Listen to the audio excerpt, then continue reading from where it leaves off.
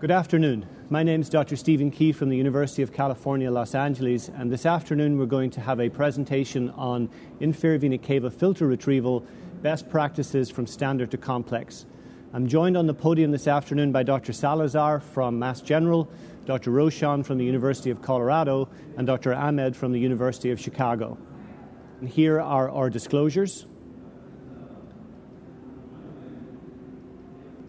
The learning objectives of this session are to identify patients at long-term risk of recurrent pulmonary embolism and accurately decide to retrieve an inferior vena cava filter or leave it implanted.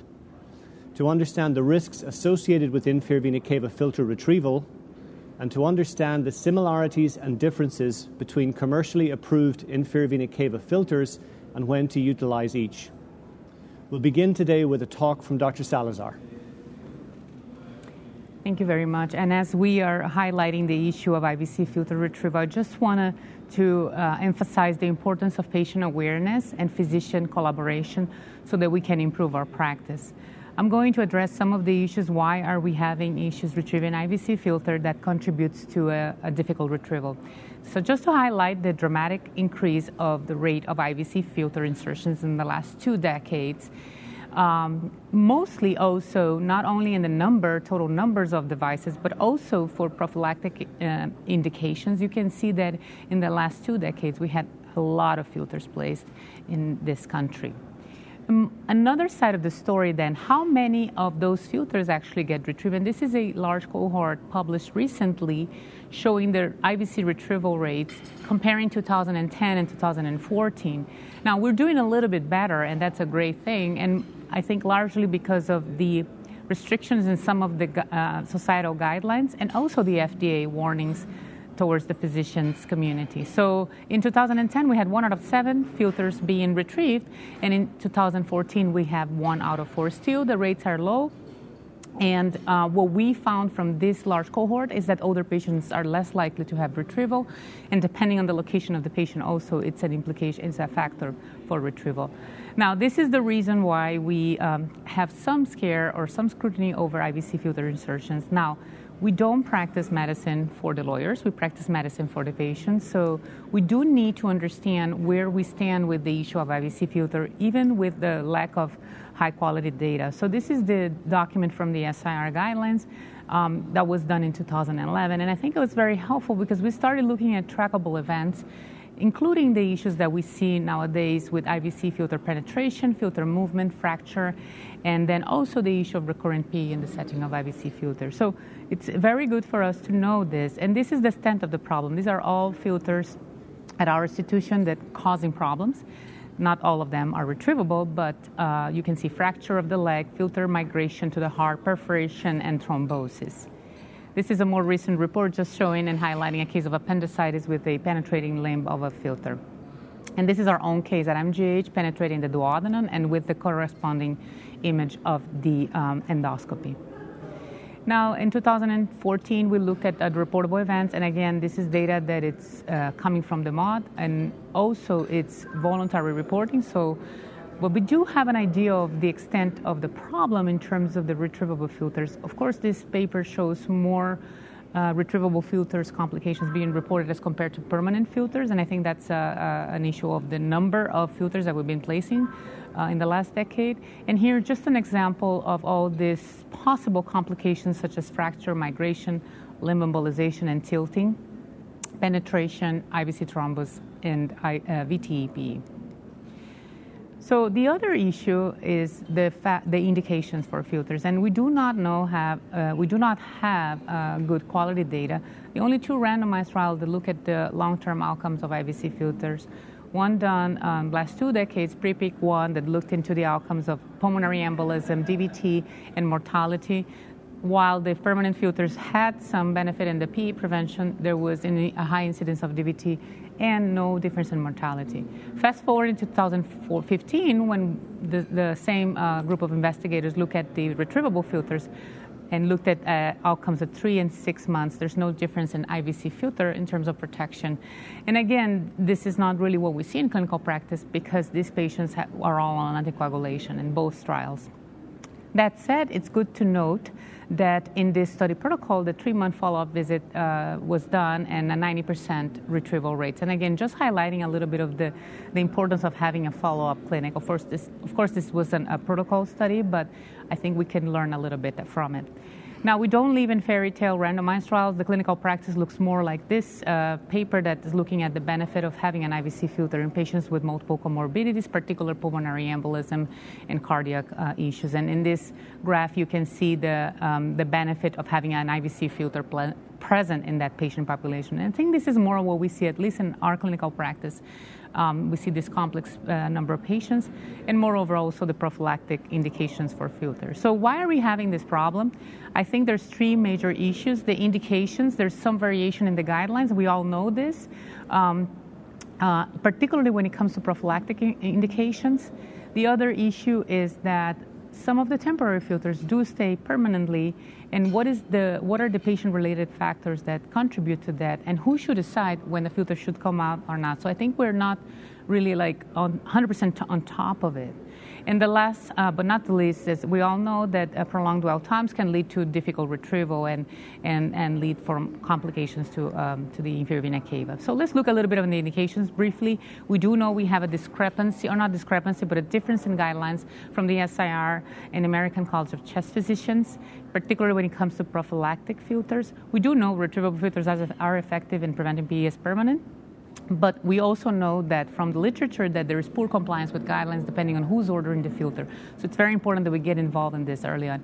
And this is just to show the difference in one of the most used guidelines, in my opinion, the ACCP, where there is an absolute indication for IVC filter when there's contraindication for anticoagulation. The same thing with the absolute indications for SIR. But when you look at the SIR indications, there are prophylactic indications to the filter, and this is largely in perioperative setting or trauma patients. So what are the predictors of non-retrieval? So we do have some data on that. We already talked about age, malignancy, acute bleeding, PE, DVT, post-filter anticoagulation. They're all related to having a chance of a filter becoming permanent. Now, in terms of technical factors, I think this is a plus or minus for me, because if you have a center of excellence that is performing complex and retrieval techniques, perhaps that's not much of the problem. And we're going to talk about this in the next couple of presentations. This is very briefly to show the difference, and this is our own data from the IVC clinic, showing that prophylactic filters are significantly more, statistically more removed than other indications, such as absolute and relative. And again, age and cancer presenting as factors for non-retrieval. But when we look at the reasons for conversion, there's all sorts of things, but we just wanted to show here that short life expectancy plays a role in the decision, anticoagulation contraindication, a continued anticoagulation contraindication, and then immobility and chronic thrombosis. Sometimes we decide to leave it in. Complications, our data shows 8% complications, all sorts of things, but including thrombosis and lateral tilt. And this is, again, predictors of non-retrieval, pretty much consistent with the rest of the literature, malignancy, age, and VT, and the chart showing the filters that became permanent and the filters that could be retrieved and were retrieved in our follow-up. So what are the solutions for retrieval practices?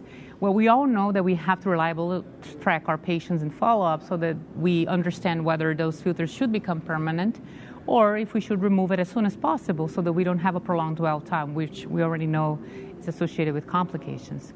In order to do so, I think quality improvement methods are very helpful in this setting. We can apply them. We can actually, if you're in a teaching institution, have your fellows involved. These are sort of ACGME requirements for training. And also, what we do a lot at our practice is focusing on patient and physician engagement. This is one of the examples. We put this 8 years ago, a notation in the chart so that everybody sees the patient has an IVC filter. So every time a patient goes into consultation, we ask the clinicians to reach out to us so that we can set up a clinic appointment. And we have seen significant improvement on the filters retrieved per month and also on the time, on the dwell times, which I think is the key here when we're talking of complex retrieval rates. So we went from 240 days to 150. We continue to do different process improvement interventions, the last one being this bracelet, which is basically alluding to the patient carries that, and then the patient himself is reminded to call the clinic. So we're focusing more on patient interventions at this point as opposed to clinician and education alone. And these are the different cycles of PDSA. We also implemented a PA clinic, et cetera, but I think the most effective ones were when we focus on the physician and the patients. So what is the initial evaluation before filtered retrieval? Well, first of all, follow up on the patients. Second of all, deciding anticoagulation. Do we have a contraindication? Is the patient going to go for surgery still? So all those things are discussed in the clinical appointment. And of course, this is a multidisciplinary-based decision. We also have to speak to the other physicians to see if this is real indication for retrieval. In addition to that, dwell times and some clinical issues with perforation and complications of IVC filter also should be looked at.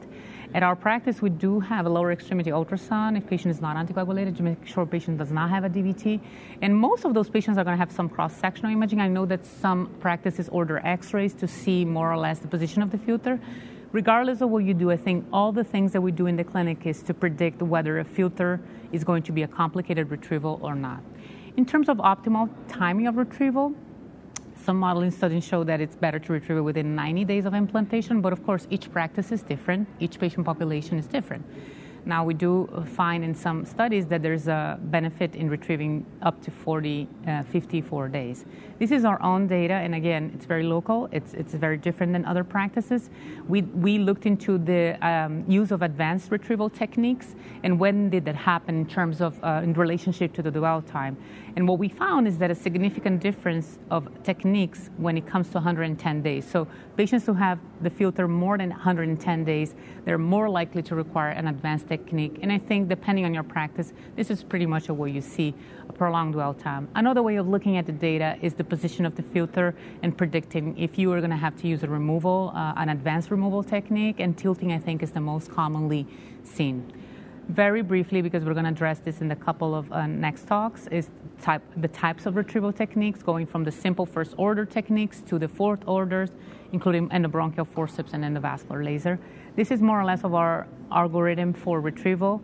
I think one of the things that's helpful from the clinic is to predict if there's going to be an advanced retrieval technique utilized, then we can book the patient with anesthesia and have a little bit more support, and I think that's helpful. Dissection techniques we're going to talk about a little later on. At our practice, we use a lot of the endobronchial forceps, the rigid one, and this is an example of it. It's a little bit scary, but it does work, and we have a lot of experience with that. And so this is what we're doing more or less when we see that a filter is basically difficult to retrieve. So in summary, we are better in terms of retrieval rate, all of us, United States, but still suboptimal. The rate of placement of IVC filters still increasing, but we do have recommendations for removing as soon as the indication or the temporary indication is done. Retrieval rates or retrieval procedure can be technically challenging in about 50 to 60% of cases, particularly if you are having a prolonged dwell times and degree of tilt of the filter. Moreover, in terms of non-retrieval predictors, we find that age, malignancy, VTE, and patient factors are actually influencing the way that we look at those filters or retrieve those filters.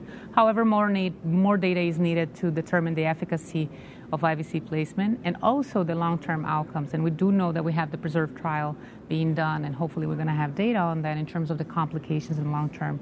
Despite of all of that, if you place a filter, you follow up on the patients, and I do think and strongly believe that quality improvement projects and processes are beneficial for us to improve our retrieval rates locally at our institutions. Thank you. So, Dr. Salazar, you mentioned the discrepancy between the ACCP guidelines and the SIR. How do you, in the Mass General, deal with the issue of prophylactic placement of filters? We do have a high rate of prophylactic filters, from all different departments. And I think that the issue is dealt we use the SIR guidelines, first of all. And second of all, I think it's really a multidisciplinary discussion. It's very important to have these conversations ahead of time. And again, we do implement, particularly for the prophylactic indication, a very strict follow-up so we can remove them as soon as possible. So I think it's a combination of things. There's no one-size-fits-all. Yeah, okay. Fair enough. Dr. Rochon, would you like to proceed? Yes, thank you, Dr. Key. I will be presenting the IVC filters that are on the market right now, trying to be as inclusive as possible. These filters are deemed permanent, but some are, mostly all of them can be retrieved with advanced methods, as Dr. Salazar was pertaining to. So all IVC filters are FDA approved for permanent implantation. And filter design is the challenge. There's a balance of opposites, stability versus mobility, durability versus retrievability, but we need to maintain functionality in terms of the indications for these filters. As was stated, the current recommendations, implanting physicians and clinicians are responsible for ongoing care of patients with retrievable IVC filters. So you need to consider retrieval as soon as protection from PE is no longer needed. And a 2014 update favored removal of about 29 to 54 days if the PE has passed. And as was stated, a preserved trial is actually being undergone, looking at the results for safety, efficacy, and complications. In terms of difficult retrieval, things that we see are embedded hooks, increased tilt and angles of some of the filters, penetration of the IVC, filter fracture, longer dwell times, which then would need advanced techniques, as well as IVC filter and thrombus, despite patients who may be transferred to anticoagulation. Some advanced retrieval methods that were already discussed, a stiff wire technique, dual access, using a balloon to displace the filter in order to retrieve it, loop snare techniques, sandwich techniques, use of the rigid forceps, which we utilize a lot in our practice, and also laser. Types of filters, as I discussed, there are permanent. Most of the FDA-approved filters are deemed permanent. We talk about some that are optional retrievable, and there are some in the market at this time that are convertible that we do not need to retrieve. Permanent filters are typically used for patients who are immobile, who have a terminal diagnosis, older age, and poor health. Retrievable filters are removed when mechanical PE prophylaxis is no longer needed. Most of these filters have a hook that can be retrieved fairly easily within an appropriate amount of time with a loop snare or other device. This is actually a movie that shows a loop snare over the filter, all under fluoroscopy, engaging the hook, capturing, and then within the sheath it's collapsed and removed from the patient. Convertible filters are placed when you have it's intermediate between retrievable and permanent. The hook is captured and removed, the filter opens, and there's endothelialization of the filter as well. The filter is actually converted to somewhat of an IVC stent. Now going through some of the commercially available filters, the ALN, it's a retrievable filter. It has the hook that we can retrieve with a loop snare and a sheath. It was FDA approved in 2008, up to 28 millimeters. Most filters are actually approved up to that amount. European approval up to 32 millimeters. It's stainless steel, and its delivery is through an 7 French sheath. These filters are typically deployed from an internal jugular approach. This is another representation of an ALN, which shows the longer legs that allow it to be centered a little bit easier within the IVC. The Option Elite filter, it's retrievable. It's FDA approved in 2009, approved up to 30 millimeters. The legs, however, open to 32 millimeters, therefore allowing for a larger cava. It's a nitinol-based filter and a 6.5 French OD delivery length. Notice that this hook is actually welded within one construct of the filter, which allows the hook not to be straightened whenever it's actually difficult to remove. Another representation of the Option Elite, also within a patient fluoroscopically. The trapeze and Optese filters. The trapeze is a permanent device up to 30 millimeters of cava, nitinol, 6 delivery sheath, French delivery sheath. Symmetric, same filter may be delivered from an IJ or femoral approach. The Optese is the retrievable version where it has a hook also embedded within the filter. The hook must face caudally, and the retention barbs are oriented cranially. These filters, however, are difficult to retrieve. There's a lot of turbulent flow, and we see a lot of these filters have higher rates of fracture as well as clot that may be distributed. A lot of these filters are also need dual access, sometimes a laser as well, and telescoping to actually remove them. Another representation of an Optese filter with the caudally face tines and barbs. Trapeze here as well as within the patient.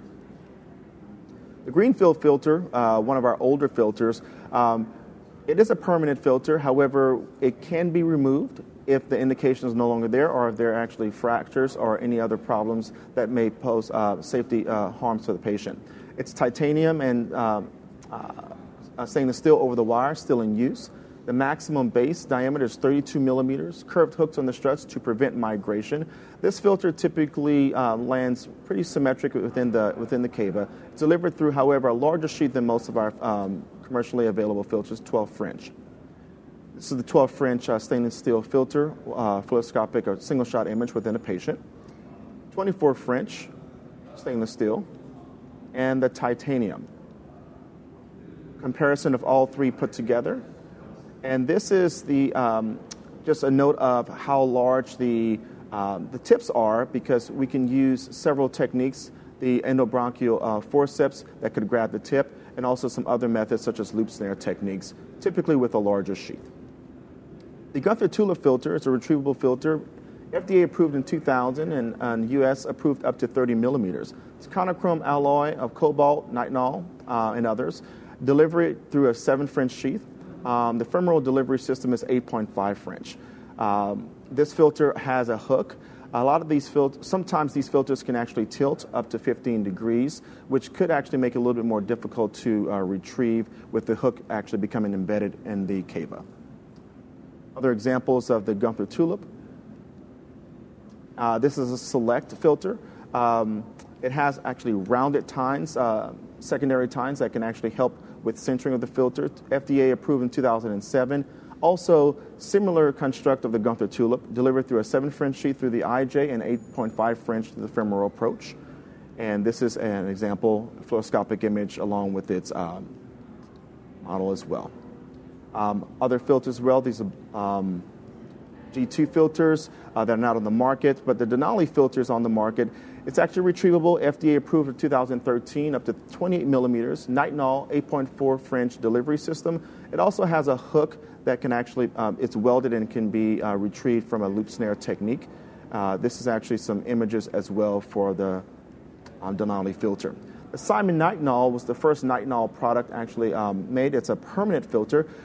We don't see these as much anymore. However, it still can be retrieved with advanced techniques, endobronchial forceps, and larger sheaths. The bird's nest is not one that we actually tend to retrieve. In fact, some people are actually looking for it to be retrieved from an advanced technique. But it can be used as a temporary filter during lysis. It was approved in 1989 up to 40 millimeters, stainless steel, and usually a larger delivery sheath of 12 French. We don't see a lot of these in patients anymore. Safe Flow filter was FDA approved in 2009, up to 25 millimeters. A nitinol filter as well. Smaller delivery sheath compared to others of 6 French in 3 different sizes. Therefore, we must size to the cava. And it's self-centering, as you can see. It's conical shape, it's round shape that will fit the filter as well, the cava. Other examples as described here. The Venatech filter is a permanent filter. It does have convertible options, but the Venatech is a filter that has approximation of the cava.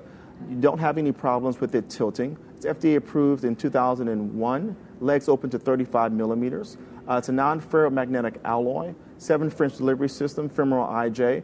Now, as I stated before, even though this filter is permanent, if there are any problems, it can be, we have seen it retrieved with advanced techniques. The Venatech family here on the far right is the convertible filter, which we will discuss in a second. Low profile Venatech. And the convertible filters actually uses a 6 French Amplax gooseneck snare to convert. You typically need a 9 French or greater sheath. You engage the hook, and the filter opens up and converts to relatively an IVC stent. The bioconvertible filter is a filter that we don't retrieve, but it's utilized in patients who you may have lost the follow-up. It has dissolvable sutures and converts just as the convertible filter to an IVC stent after approximately 60 days. And this is a representation of the BioSentry device. Thank you very much. Thank you, Dr. Rochon. Just as an interesting discussion, there's a great deal of variety on the market here. It's almost as many vehicles as you could choose from when you go to buy a car. How do you make a decision in your practice, and maybe I'll ask the others as well, as to which filters you use? Absolutely. First, we want to have a discussion with the consulting physicians as well as our patients as well. Things that actually make a indication for a permanent filter as opposed to an optional retrievable. Patient's life expectancy, as Dr. Salazar presented, any cancer risks, and if the patient will have any need for long-term anticoagulation and they won't be coming off. Patients who have fall risks of that sort. These are a lot of filters, and I know institutions can't carry them all. It's actually operator dependence, ease of deployment, what your lab and you are comfortable with. But I think it's very important to have both types of filters, optional retrievable ones as well as ones that are deemed that are permanent. Dr. Salazar, how do you deal with the issue in Mass General of there's only so much shelf space and there's only so many different filters you can have? Definitely, and I think nowadays there's even more restrictions in how many devices we can have in our hospital. So it's a multi-faceted sort of way of looking at it. I think when we decide as a team, as a group with just the technical aspect of it, we discuss it, and if there's a new device in the market, we say, okay, let's try it, let's make sure we follow up, we get the data, and we get our own data. It's very hard with all those different sort of filters. We have to really make a decision about, do we have a patient population where this would be helpful? And then again, consulting with the multidisciplinary teams that we work with. We basically have about 4 types in our shelf, and I think that's in combination with the vascular surgeons as well, because we are embedded in this vascular center sort of multidisciplinary. So it's, but it's very hard. You're right. And do you find that some physicians have a favorite and they just stick with it? Yes, we definitely have. I mean, I have a favorite. I'm not going to disclose, and my colleague has a different favorite, and then my other colleague. So I think as interventionalists, we do develop our own preferences, but I think it's important to keep in mind that there's developments and refinements of new ones devices. all the time. Yeah. And in Chicago? Yeah, I mean, I think that's a great question that you asked, and specifically, using your car analogy, there's 12 different types of cars. You can only drive 1 or 2, I think, And so a little bit like what you're saying, Dr. Salazar, you got to pick your favorite car, I think we're all at training institutions, so I think it's important for us to have a few different cars and different filters. And really for me, I think I take a approach of, really want to do no harm to the patient. So taking an evidence-based approach, I try to find the filters, for me, again, won't disclose, but I try to find the filters that have the least likelihood of fracturing, embolizing, things that I think would be very serious complications. Right. For me, things like tilt are not as important because I think with our advanced techniques, we're able to get those out. So that's just my 2 cents on the topic. Fair enough. All right, well, with that said, we're going to kind of go over some case examples of standard and complex IVC filter removals. And I think it's important if we're going to talk about removal to first just briefly go over filter placement. Because I think a good filter placement will, hopefully behoove a simpler standard filter removal. So, we always first start out by getting a really nice IVC cavograms. And actually, in this, it's not depicted in this example, but I would say the majority of the time we actually place a ruler under our patients to also identify the cava. And again, this hopefully will lead to a nice placement. And so a couple things to consider. As Dr. Rochon was mentioned, most filters that are conical shaped are approved for up to about 29 millimeters in size in order to be placed safely. You always want to identify the renal vein inflow. Again, that's typically around L2, but if you're not able to reflux contrast into the renal veins, you want to look for that indentation of where that unopacified contrast is washing in. You also want to make sure that there's no extensive amount of clot that extends up to the renal veins. Otherwise, you're going to be placing a suprarenal filter. And then also, most importantly, you probably want to place your catheter at least into the left iliac vein to rule out any variant anatomy, specifically a duplicated IVC. You can also look at prior cross-sectional imaging to verify this. Again, for me, I always take magnified spot images after placement of a filter. Again, this is very important because at the time of retrieval, you're going to want to potentially go back to these images to document integrity of the filter. Again, it'll serve as your reference when you're removing it. So, with that said, let's go over the steps of a basic filter removal. Again, Everybody's going to do this a little bit differently, but for me, I always, again, start with spot magnification images, again, to document the integrity of that filter. There was a recent Penn paper that actually showed this, that the fluoroscopy is going to be much more accurate at detecting these small fractures than a pre-procedure CT will be. And then we start with a repeat cavogram. Again, we want to make sure it's safe to take the filter out, that make sure that there's no clot, identify any potential filter-related complications that may prohibit standard retrieval and may want to make you think about bringing the patient back for a complex retrieval. So as far as standard retrieval goes, everybody has a different way that they're going to do this. I make my own kind of homemade set for the most part. I start with a 12 French 40 centimeter Cook flexor sheath. And then plus or minus, I'll place a 9 French Cook coaxial 55 centimeter sheath. My snare of choice is the tri-lobe Merit end snare. Again, everybody's going to do this a little bit differently. Again, for me, very important, I think, even for simple filter retrievals, to really magnify and obtain spot images while you're doing your retrieval. Again, these tines on the filters can be very delicate or very thin, and it's very important to make sure that you're not bending or doing something that obviously something that's bad. So again, those are the pictures showing the kind of a standard filter retrieval. Here's kind of a cine example of that. Here's a gooseneck snare going around a Gunther tulip here, and you kind of bring it up to that hook. And then you bring down the 9 French 55 centimeter followed by the 12 French 40 there. And you can see how actually the filter, this is a Gunther tulip, is starting to bend. And the resistance point here is actually at the filter legs, where the legs like to get incorporated. So then you bring down the 12 French to give you a little bit more stability there. And you can see with that bending that even some of our standard filter sheets, retrieval sheets are a little bit flexible, and we may benefit from kind of newer, stiffer sheets for removal. And I believe the Argon company is actually coming out with that set. So just moving on, we're going to talk about a complex filter retrieval. This is relatively what I would consider more of a straightforward complex retrieval, but important to kind of go over some of the principles. As you can see here, this is a conical-shaped filter that has that exhibits multifocal strut penetration, kind of abutting the small bowel there. And you see on the venogram here, again, similar findings of the multi-strut penetration.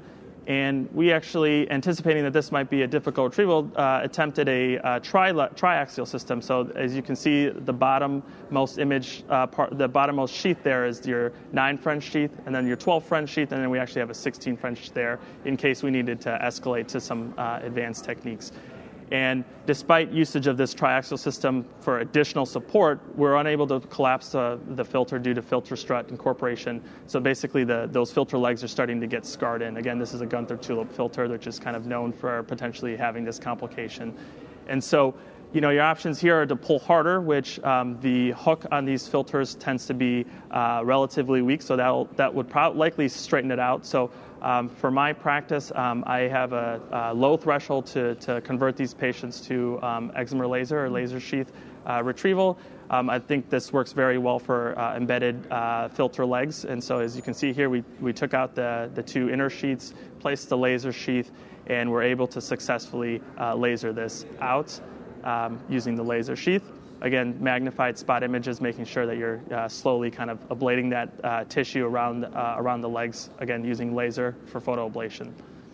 This is kind of a cartoon graphic depicting what's going on here with laser. You can see that tissue that you actually cannot really see that well on the contrast venogram, but this is actually what's happening. So the laser, although it sounds scary, is actually not really anywhere close to the IVC wall. It's actually just cutting through that tissue there. And as you can see, just a kind of a magnified cartoon image of the laser has this nice reinforced metal tip in addition to kind of the laser electrodes there that are around there.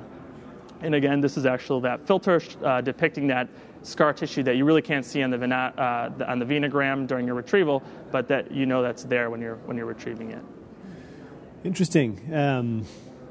Well, questions I would have for you are this retrieval set you were mentioning that Argonne's bringing out. Do you know anything about that? Yeah, so I actually had the opportunity to try the set out just a few weeks ago on what I would consider a quote-unquote standard filter retrieval. And I think some of its advantages kind of compared to my own homemade set, for example, is the outer sheath is really, really stiff. And I think that stiffness, as everybody probably on this panel knows, for even some of these standard retrievals, you need that rigidity to kind of help kind of remove the final kind of where the legs are contacting the wall. So yeah, we have sort of the principles that I teach my guys is you need to have almost equal force down and you have up, and I'm about to show you a situation where that didn't occur. How about yourself? What do you think? What do you use as your sort of standard kit off the shelf to get out filters? My standard shelf kit is the Cook retrieval set. But I do agree with most filters that may be in a little bit longer. Right.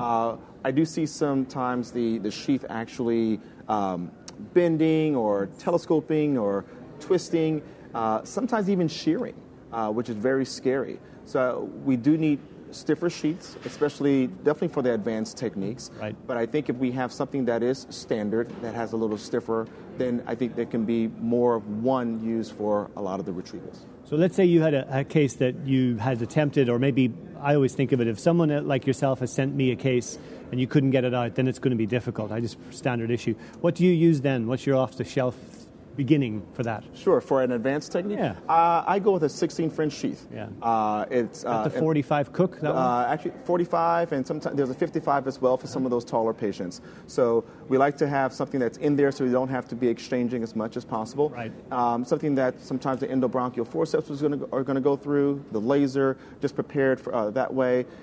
Noting that the sheath is actually large, we want to make sure that it's flushed, or sometimes has a drip on it because it actually could a lot of clot can develop. And noting that this is an advanced retrieval, making sure that the patient is comfortable, so we don't hesitate to employ general anesthesia or anesthesia with these patients. Yeah, I'm going to go into some of that as well. One of the things you just mentioned as well is that I always warn my guys that 16 French sheath, at the end of the case, it's very tempting to do a venogram to show that everything's fine, filters out, it all looks pretty. If you do the venogram with that 16 French sheath, you'll blow a load of clot down into the IVC. So I always put a straight flush catheter in to do my venogram at the end, because I've had that problem a couple of times as well. So Dr. Salazar, yourself, is there anything in particular that you have that we haven't mentioned that's on the shelf? What do you like to go to? So I think, I have moved from, standard technique, that's great. We all are successful doing it, and we do have the kit. But when it comes to advanced, I think in the beginning I was a little bit more conservative, and I was just trying to loop snare. And now I'm seriously just moving straight to fourth order techniques, because I feel like, it's more straightforward. The whole manipulation already causes thrombosis, and you can even break the filter, right. On this pull and through and tension. Legs turn upside down, all sorts of things. Yeah. So just on my personal experience, I actually was very hesitant to use the force. I was, this is crazy. But it's not. Yeah. It is not, actually. You should really be cognizant of moving from first orders to fourth, depending on the patient. I think the other thing that's happened with the forceps over the last, 4 or 5 years is that they've become smaller.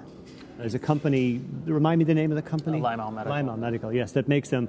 And so they're not as thick as they used to be. One of the problems that we had experienced at the beginning of our techniques is when we had the bigger forceps, they would go in through the sheath, no problem. And you'd open them up, grab a hold of the top of the filter. But now this thing is so much fatter, because it's like a bird with a peanut in its mouth, you couldn't get the sheath back over the top of it again. Right.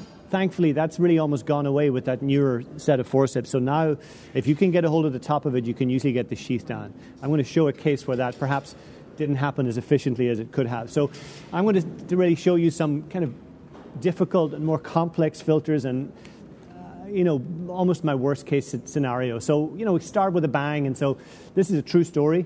I walked in on a Monday morning, no warning. The fellow, my trainee, had met, consented, and prepared the case, did a good job. The patient was on the table when I walked in. The neck only was prepped. Everybody was ready, and all the staff were organized. The micropuncture needles were open and on the kit. The wires were open, and a simple Cook retrieval kit was already ready, prepped, and organized, and everybody was wondering what I was waiting for. The history of this patient, this was a 72-year-old lady who had a history of hypertension, diabetes, endometrial carcinoma, which had been treated and cured. with a hysterectomy. She also had Wegener's granulomatosis and had been on oral steroids for about 4 years. She had had this IVC filter placed about 4 years previously, was on rivaroxaban. So why would we even bother to try and take this out? Well, at an outside hospital, she was seen for suprapubic pain 4 days prior to this admission. On that examination, she was found to have a duodenal perforation secondary to a limb of the filter going through the duodenum. She was then treated in ICU in the outside hospital for a few days for very severe bacteremia, quite sick, septic, recurrent lower extremity DVT on rivaroxaban, and was offered a laparotomy to remove the filter that was going through her duodenum. She declined the option of a laparotomy and asked to be transferred to a higher center of care, and she arrived into UCLA for this filter removal. This was, I have some still images here. You can see the limbs of the filter here, reasonably good on this picture. Now you start to see that anterior limb heading right across the duodenum. And this was the patient in a coronal reconstruction.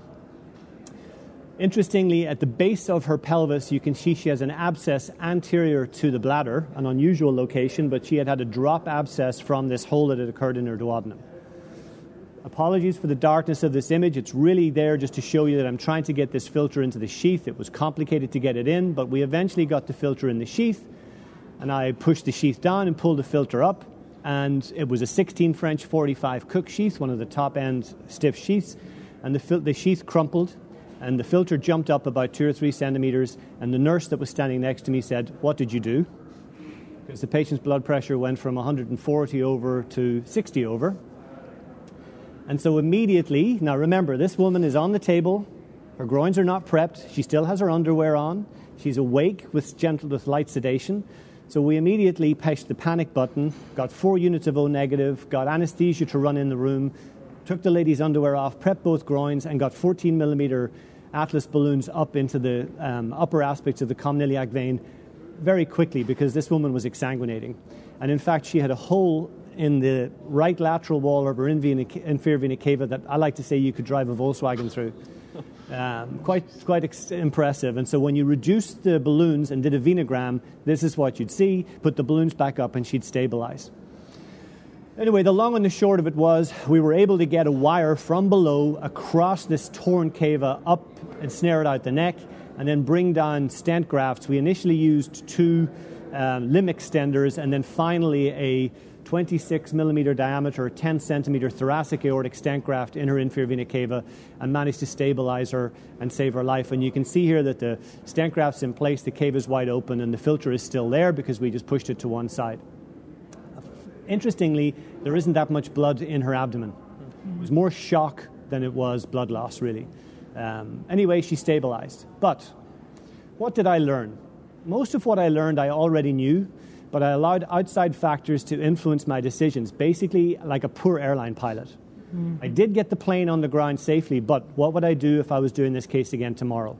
When I walked in the room, I would have reviewed the information in much more detail, cancelled the case, deal with everybody's anger and upsetness, talk to the family, and reschedule that patient with general anesthesia, blood, multiple devices, and obviously prep multiple sites.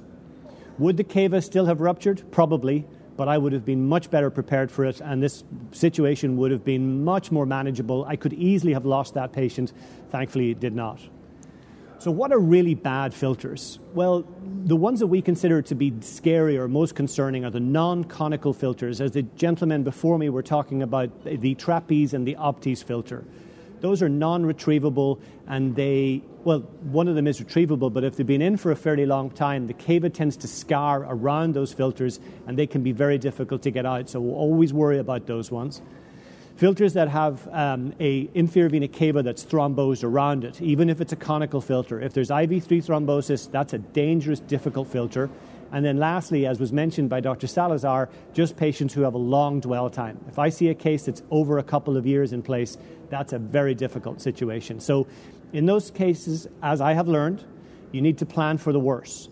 You need to realize that there's a failure rate, anticipate the possibility that you may have to leave the filter behind and stent the inferior vena cava open, and have a deep understanding of the techniques you might need to employ if the cava does tear. This is one of hundreds of cases that I've done and the only one in which a cava tore, but I still think about that case. Now, most of these really tough cases are still removed from the neck. Use a bigger sheath, as we've discussed a few seconds ago, forceps, etc. What I would recommend is placing a wire from below into the bottom of the filter just as you're about to pull it out. And it's a standard technique I do now. I get 6 French access in the right groin, do a venogram, put a guide wire up into the base of the conical filter, and then I close it from above. And so now my Amplat super stiff wire comes out the neck with the wire. Those are in the really hard cases. And so if anything was to happen to the inferior vena cava, I have through and through access. And it's just a tip that most people don't talk about, and it's for those really hard ones. Perhaps your colleague has struggled for 4 hours and has sent you the case. And here's an example, as was mentioned by Dr. Ahmed before, of the bottom of a Cook Gunther tulip filter that they can get incorporated into the wall and require advanced techniques. And as he mentioned, the endovenous laser technique can be useful for this. The image on the extreme right there shows you just where the small legs are incorporated into the wall of the cava. And I found those to be really quite tricky. And certainly the doctors in Stanford wrote some very interesting papers about using laser to help with this particular problem. So can you try and pull too hard? Well, yes, you can. So this was another case of mine. This was a 56-year-old triathlete who developed dyspnea in January of 2012. He had an injured knee, wore a brace when he was running, got a DVT, and had a pulmonary embolism. He had his filter placed and a thrombectomy performed for his DVT. Everything was done fine there, but he developed back pain. He was now on anticoagulation, and he wanted this filter out. If you look closely, you'll see the posterior limb of the filter touches the anterior aspect of his vertebral body. And he could specifically say that prior to this filter, he had no back pain. With the filter, he had severe back pain, and he could almost point to where this thing was. So there was a reasonably good indication to take this filter out. It had been in about 10 to 12 months, I think, by the time we got to him. So difficult filter. It was tilted. We had to go loop snare through and through access. That didn't work. So eventually we came down with a pair of forceps, got a hold of the top of the filter, slid the sheath down and pulled hard. Filter came out without any problems. The patient went home. He comes back 2 weeks later complaining of abdominal pain. And as you can see on this 2-week post-CT, his inferior vena cava is very abnormal. He's got a hematoma around the suprarenal aspect of his inferior vena cava, and in fact the renal veins look like they're higher than they should be. So essentially he intussuscepted his inferior vena cava up into itself, and you can see on the MR there's a complete, almost membranous occlusion of the cava now, where this inner lower cava came up into the upper cava. Quite dramatic, and he was pretty symptomatic. So we did a venogram, and again, you can see very abnormal, very poor flow through this intussuscepted cava with collateralization around it, really very bad looking. We put a temporary filter in because we were worried about thrombus within this hematoma. There wasn't really any. We angioplasted him. He got a little better, and his venogram at the end shows some flow through. Still a collateral, but some flow through. He goes home, comes back 2 weeks later, still in abdominal pain. Another venogram 2 weeks later. Again, you can see he's collateralizing through his kidney. His renal vein is abnormal, elevated. He still hasn't been sorted. So what I did in this situation was I put a balloon, almost as like you were reducing an intussusception in a child's colon, put the balloon above the intussusception and pulled down, and sort of de-intussuscepted the inferior vena cava back into position with a 24-millimeter atlas. And thankfully, in this situation, he got better, and he recovered and is doing very well long-term after this. But it was a very distressing situation, so you can pull too hard. My last 2 pieces of information basically are just techniques that we developed when I was up in Stanford, and then some more work at UCLA. And one of the tricks we came across was this idea of putting a wire through and through the filter legs and then putting a snare around that wire and advancing the snare using the first wire to center the snare at the area of the hook, and almost put a little tension on that first wire and then throw the snare down over the filter. And that actually worked really well. We wrote this up and thought we'd solved all the problems for everybody in the future, but it wasn't perfect. We had a couple of failures. The other technique that we developed was this idea of what we call the hangman technique. So the images you're looking at on the left-hand side, this is a through and through wire through the body of the filter. What can happen when you pull on that wire to bring the filter up or to straighten it is, in fact, it tilts more. The fulcrum is too low and the filter just shifts over and actually embeds itself even more and can get you into all sorts of problems and perhaps is best dealt with by a forceps. But the other technique we found is if you can get a wire around the neck of the filter, so above the body, below the hook, so-called in the neck, and get a wire around that area, when you pull on the wire, it will in fact take the hook away from the wall and straighten it up. And here's an example of that to finish. This is a Cook Select filter which had a tendency to tilt, because it has a tendency to perforate. The more modern one doesn't do this nearly as much, but you can see that this filter has penetrated on the right lateral aspect and then has tilted with the hook embedded in the left side of the wall. We could not get at this with standard techniques. So what we did was took a sauce or a reverse seeking catheter and got it around the neck of that filter below the hook, above the body, and got a wire then through and through, snared the wire back up the 16 French sheath, and we're then able to center that hook, get it into the filter. At this stage, we had to get another snare onto it, but now the hook is in the sheath and we can get the filter out, and it worked. So those are kind of the worst case scenario cases. I didn't think it would be any value to show you cases that we did that went perfectly. Obviously, a couple of those cases did not go at all perfectly. And I guess there's going to be a couple of questions, so I'll let you guys ask questions of that, perhaps. Yeah, Dr. Key. Great cases, by the way. I mean, tremendous learning points, I think, for all of us that do these cases. You know, those are the things that we fear probably when we do these. So the one thing that's going through my mind, just watching those, is, you know, what are the biggest takeaways? Like if somebody is watching this lecture and wanting to get involved in, you know, doing more complex filter retrievals, you know, what would you tell them? Well, I think the 6 Ps, you know, poor planning precedes pathetic performance. You know, if you don't plan properly for these cases, you're going to get burnt. And that's the first case was really to illustrate that probably the biggest single scare I've had in my 30-something years of doing this was what happened when that filter came up 2 centimeters and the cava tore.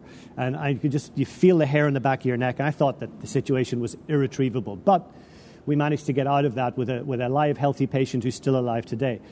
Why did that happen?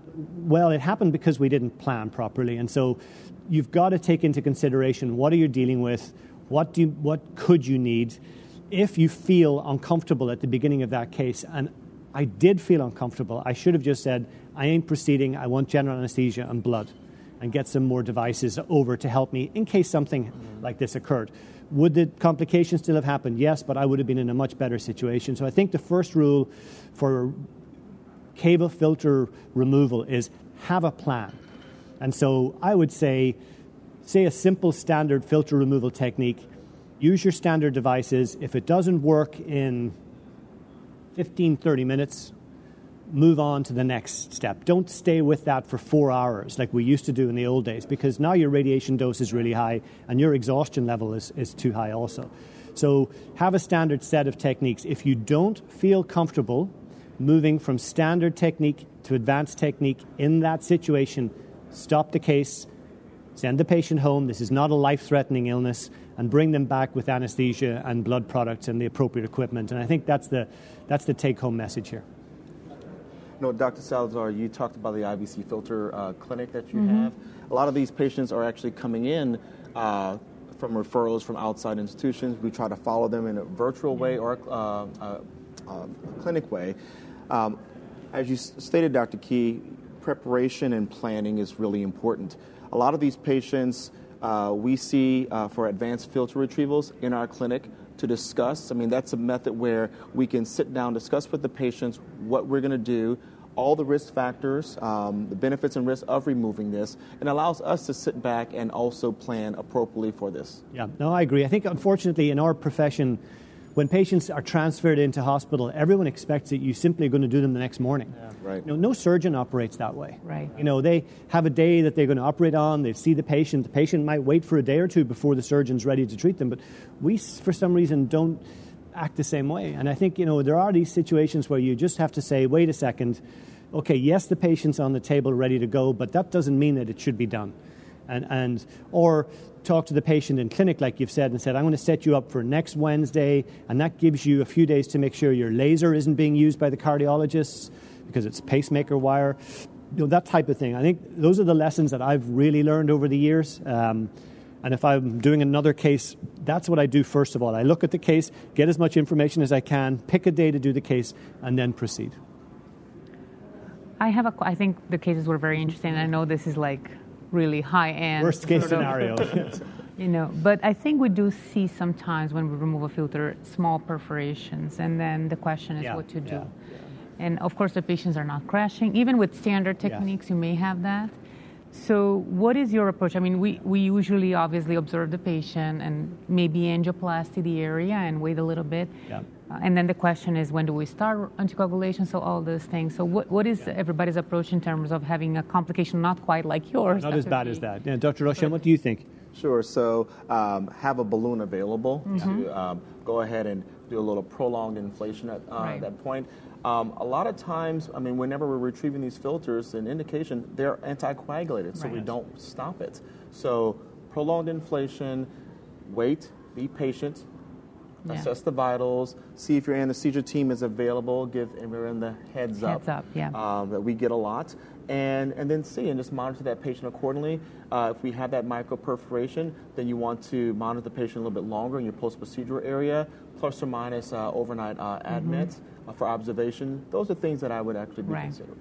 Perfect. Yeah, I mean, I would second that, Dr. Rochon.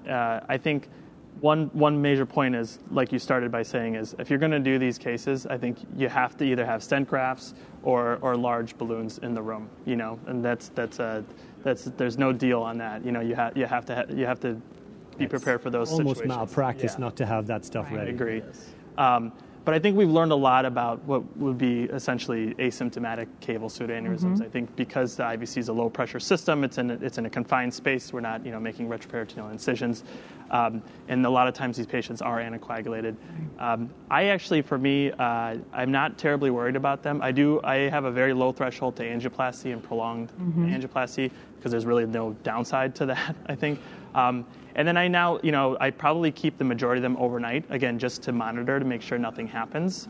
But my experience has been that as long as they're asymptomatic, there's really nothing to do. I would highly, I try not to stent patients because you just remove metal. The last thing I want to do is place more metal in them. So that's my approach. And really the one time that I've seen a quote-unquote pseudoaneurysm be problematic, that patient was in 10 out of 10 pain immediately post-procedure. So I knew at that point there was something more that we had to bring back and do something about. But the majority of them, I think, do largely pretty well. I think another area that's worth discussing, certainly in our practice, we're moving more and more towards outpatient-based therapies. I mean, we're opening clinics all over the place and then putting interventional radiology in those clinics.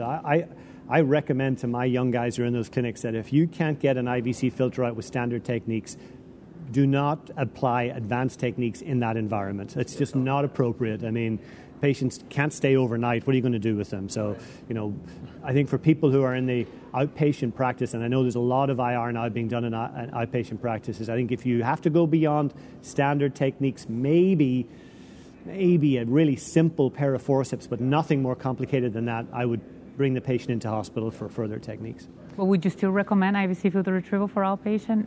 The low risk cases? I think I would. I think, certainly if I was ill and I had to have an IVC filter placed, I would make darn sure that filter was taken out before 6 months, because I've seen so many caval thromboses and back pain and then duodenal perforations. I mean, it's not as rare as people think. If we all got together as a society and said, how many of you have seen a duodenal perforation? Almost everybody's seen at least one. Right. And that woman was extremely unwell in ICU with fevers because of it. So, I think that piece of metal in your body long term, I want to get it out. Yeah. Definitely. So. Okay, so we're going to finish up here. I'd like to thank Dr. Salazar, Dr. Rochon, and Dr. Ahmed, myself, Dr. Keefe, for being here today to talk to you all, and thank you all for listening. I'd especially like to thank Argonne Medical Devices for the educational grant support that made this whole discussion possible. Thank you all very much.